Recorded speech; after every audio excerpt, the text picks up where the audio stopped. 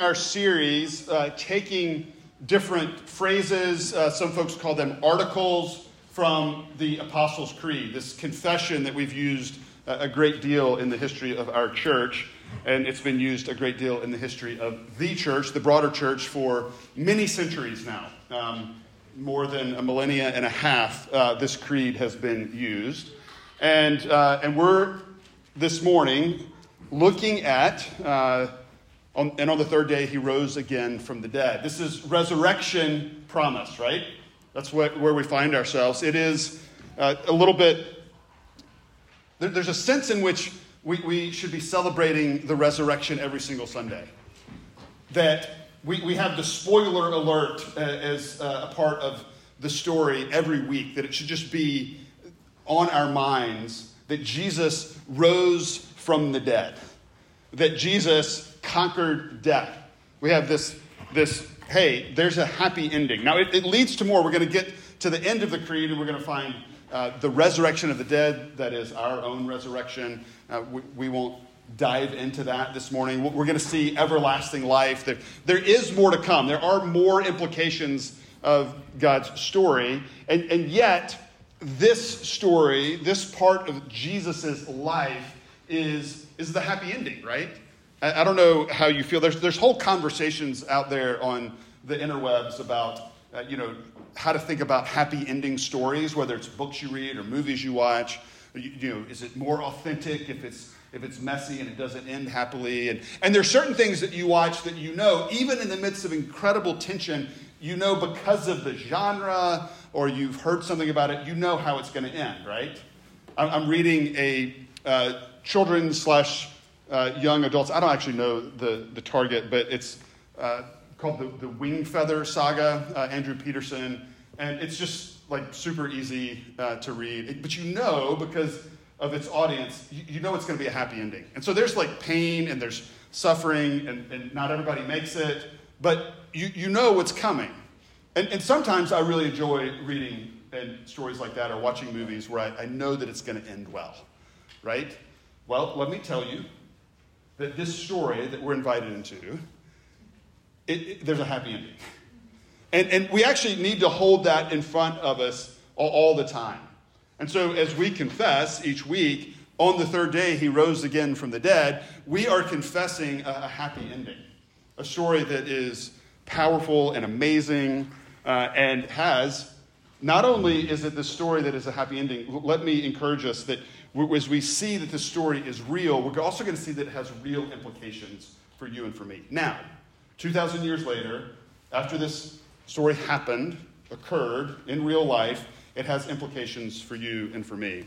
So we're going to look at the fact that it's a real story, and then secondly, it has real implications. Those are the points. Real story, real implications. Let me pray for us. Lord, open our hearts and our minds to the glory of the resurrection, of the fact that 2,000 years ago, Jesus rose from the dead. Allow us to sit in that beautiful story and to experience its implications in our lives. We pray this in Jesus' name. Amen. All right, the first thing that we have to, there are a lot of stories about, there are a lot of different ways that people talk about Christianity. And oftentimes people try to explain away the resurrection. And as we've looked at things over the last number of weeks, whether it be that there is a creator God who created this world, or there was a virgin birth, or Jesus is 100% God and 100% man, these things, we're talking about a supernatural story here.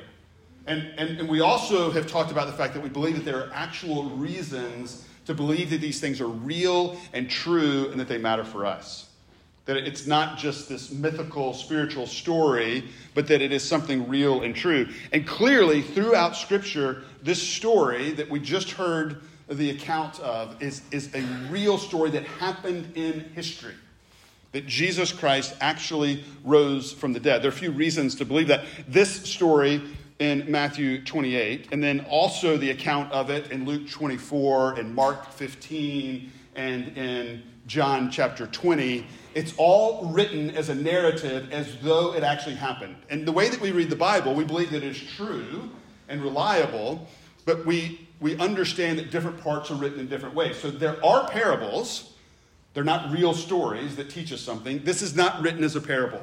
There is poetry that gives language to something that is not literal in that sense. This is not that. This is written as a narrative to communicate that this actually happened in history.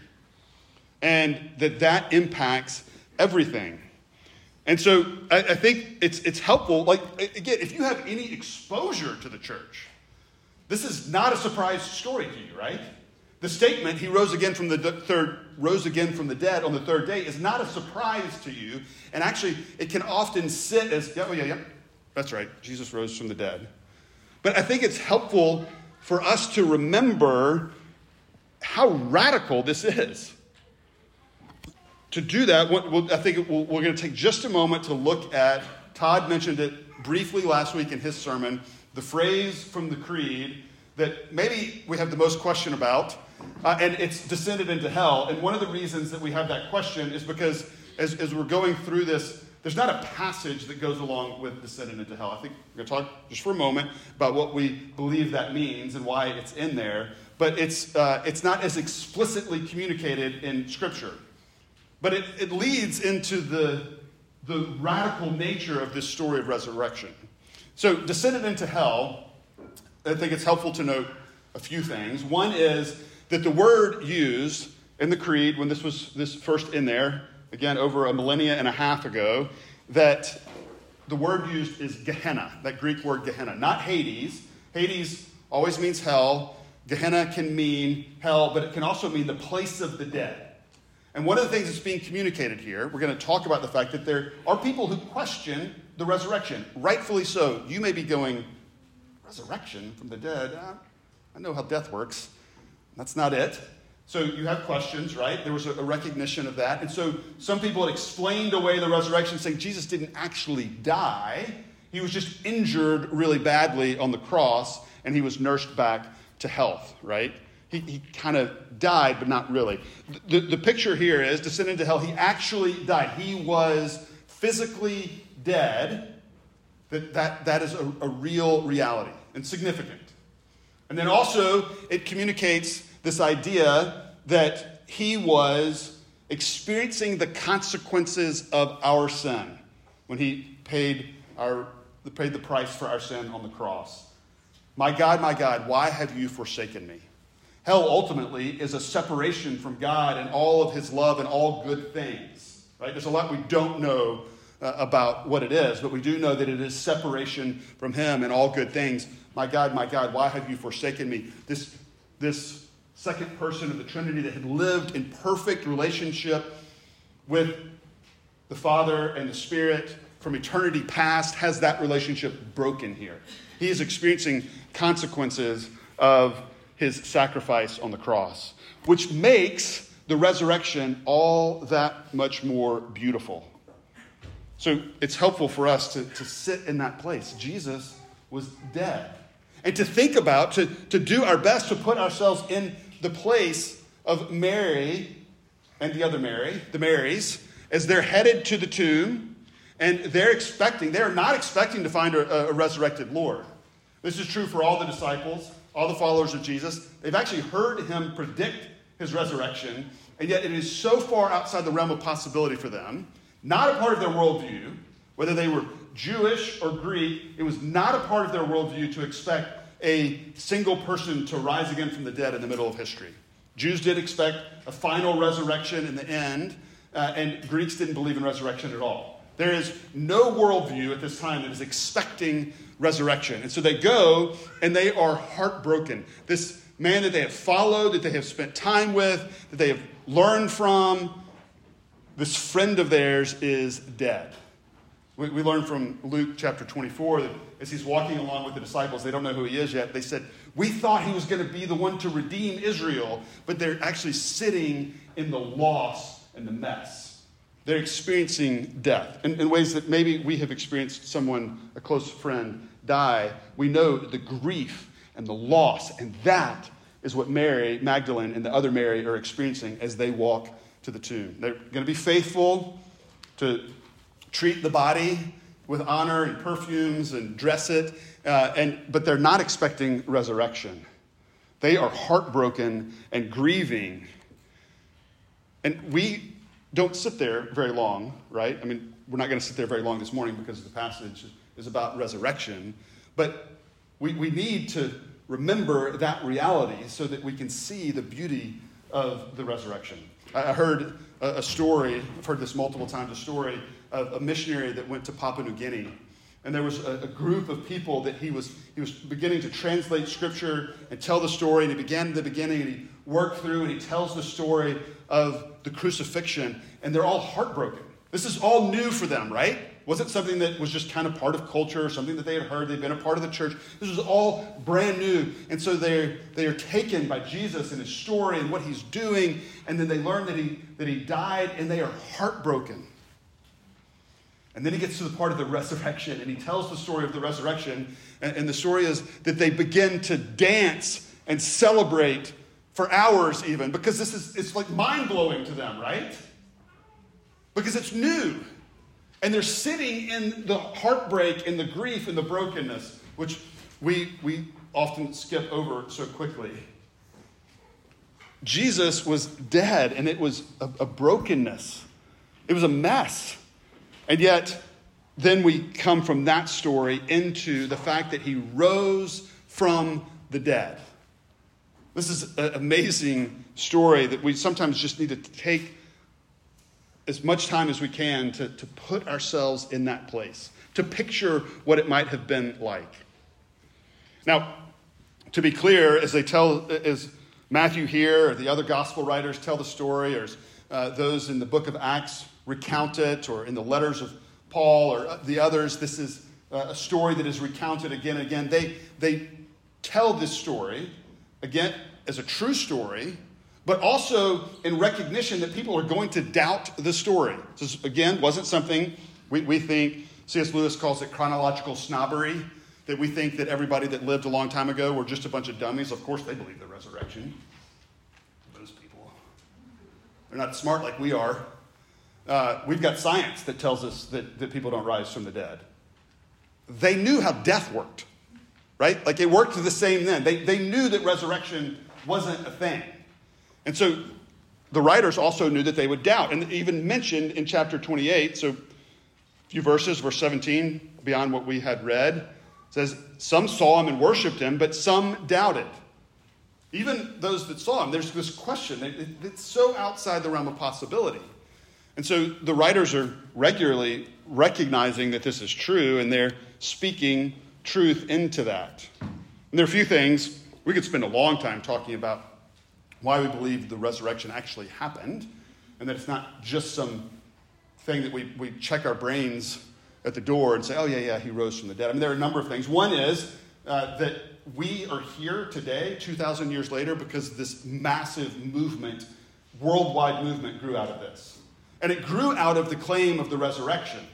And it grew out of that claim in the midst of a community that claimed to be there. So that when this was written, and when Paul's letters were written, when these accounts were written, there were still witnesses that if it hadn't happened, they would have said, yeah, that didn't happen. And Paul actually invites the readers of 1 Corinthians in chapter 15 to say, hey, go to those witnesses. Many of them are still around and alive. There were hundreds of them. Go and check with them the validity of this story. It's also significant that we find here that the first witnesses are, and this is true of all the accounts of the story, are women.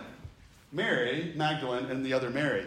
If you're making up a story to start a religion for which you're going to die, then you don't use women. Because at that time, it's not saying this was right, to be clear. At that time, women couldn't even testify in court. They wouldn't be heard. And so if you're trying to make up a story that broadly the culture is going to believe, you're not going to have women be the first witnesses. The only reason that you would include women in the story is if that is the way that it actually happened. In fact, N.T. Wright, if you really want to dive into the resurrection, Jesus and the victory of God, it is a thick, dense book, but it's really good. It's kind of like the go-to. You can borrow mine. I haven't even read the whole thing. It's dense enough. But he talks about the fact that certainly those that even believed this was true but wanted others to believe it would have been tempted to kind of leave out the women as the first witnesses. I mean, that's how powerful this cultural dynamic was. You wouldn't have had women as the first witnesses. You would have invited people to go check with those that had been around. The reality is, again and again and again, this story is communicated as something that actually happened in history, that Jesus physically died and rose again from the dead. And if that's true, it changes everything. If Jesus actually rose from the dead, it changes everything, and it puts everything else into perspective. And so the invitation is to, if we doubt, there are, again, Christians in the church throughout history that have said this is true. If that's true, then we should study it and make a decision ourselves whether we believe that's true. And if we believe it's true, then we should embrace it and allow it to shape everything.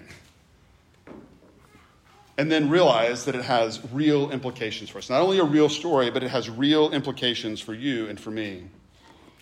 We'll look briefly at three different implications. The first is that it confirms Jesus.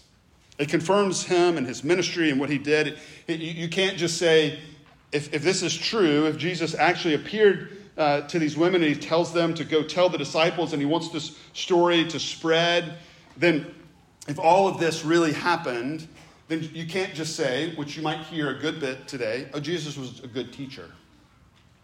And that actually doesn't even fit with what he said and did in his life before his death and resurrection. He can't just be a good teacher if he's claiming to be God. He had just outlandish claims. Claims, in fact, that the leaders, the religious leaders, killed him for. Claims that he could forgive sin, which only God could do. Claim ultimately that he was God. If Jesus rose from the dead, all of this is then confirmed. And so that we then go back and see that all Jesus did and taught, and we see it in light of the resurrection, it holds this powerful weight for us. It makes that all the more valuable. And he steps into this truth of who he is as the one who has power over death, who is God himself. Because when Mary and Mary worship him, they took hold of his feet and worshiped him. And then he tells them, don't be afraid, go tell my brothers. He sends them out to tell others in verse 10, right? Every moment in the scripture where people begin to worship anyone other than God, and this happens a few times with his people, they always say, no. It's not me. Don't worship me. I'm pointing you to the Creator, to God. Jesus doesn't do that because that's exactly who he is. And he has demonstrated that in his resurrection from the dead. And so now we see everything in light of that. Jesus gives a lot of really hard teaching and hard calls. This idea that Jesus is a good teacher, he was a good teacher. But he was so much more than that. And you go through and you saw the things that he did and the things that he taught, and some of them are really hard, really difficult. When you read the Sermon on the Mount and how he leans into the Ten Commandments and then he expands them. Not only don't murder, but don't hate because that's like murder. Don't commit adultery, but don't even lust because that's like adultery. I mean, these things are difficult. He invites us into giving generously of our money, of our time, of all of it. To think of others as better than ourselves. And that idea, right, look, yeah, I wish everybody would do that. Except a lot of time me. I don't really want to do that. Most of the time. I mean, we think about in our day and age, his views on sexuality and having boundaries around sexuality. These are reasons to maybe not follow Jesus, right? That it's only in the context of a covenant marriage. That doesn't seem right? There's a lot of reasons and a lot of things that we struggle with. But if Jesus rose from the dead, it puts all that he did and taught in this amazing context, and it makes all of it matter in deep and powerful ways.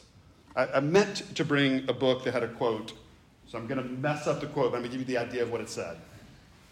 It's Keller and his Reason for God. He essentially says, if Jesus rose from the dead, then all of his teaching, all of the stuff, all of the questions and doubts, it falls under that. But if he didn't rise from the dead, then why do we care at all about what Jesus said or did?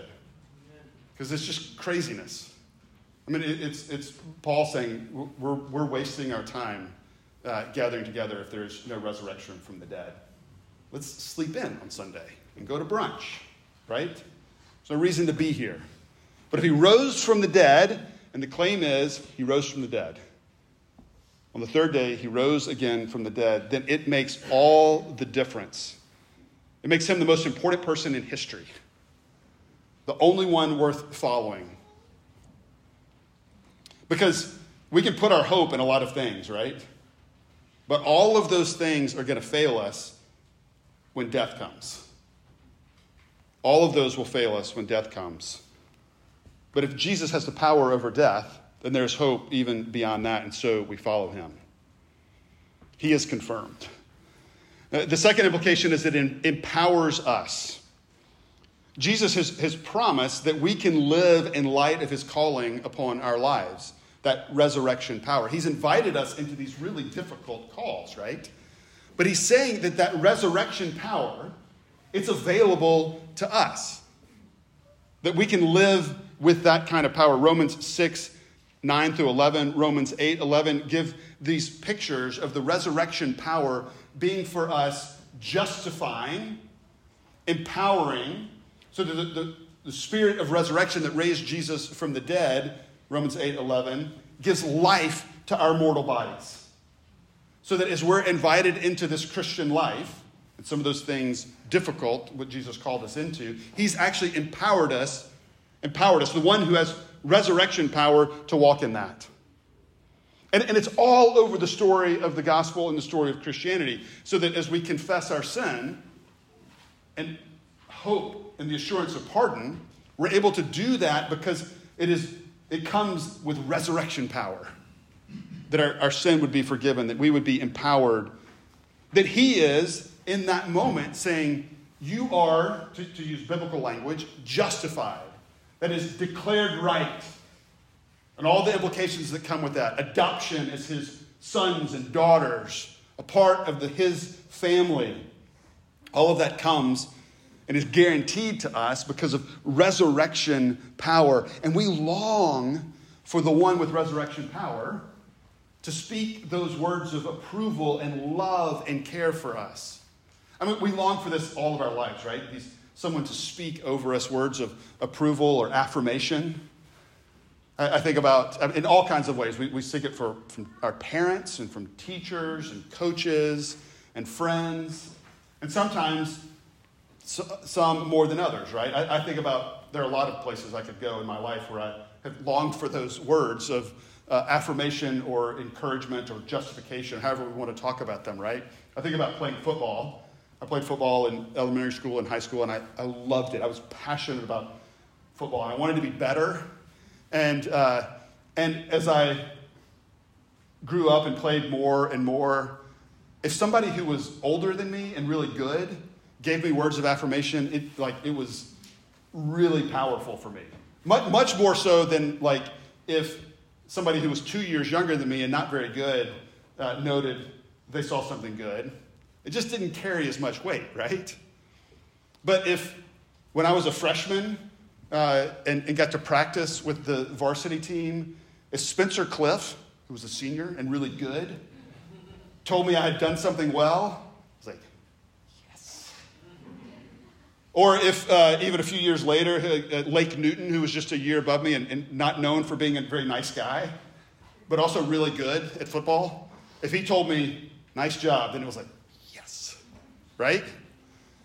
So here we have, just to step it back just a little bit, the one who has resurrection power over death itself, saying, you are loved, delighted in, rejoiced in, justified, a part of my family. I want you to have more of me. I want to be in relationship with you. That is what is on offer with this story of resurrection.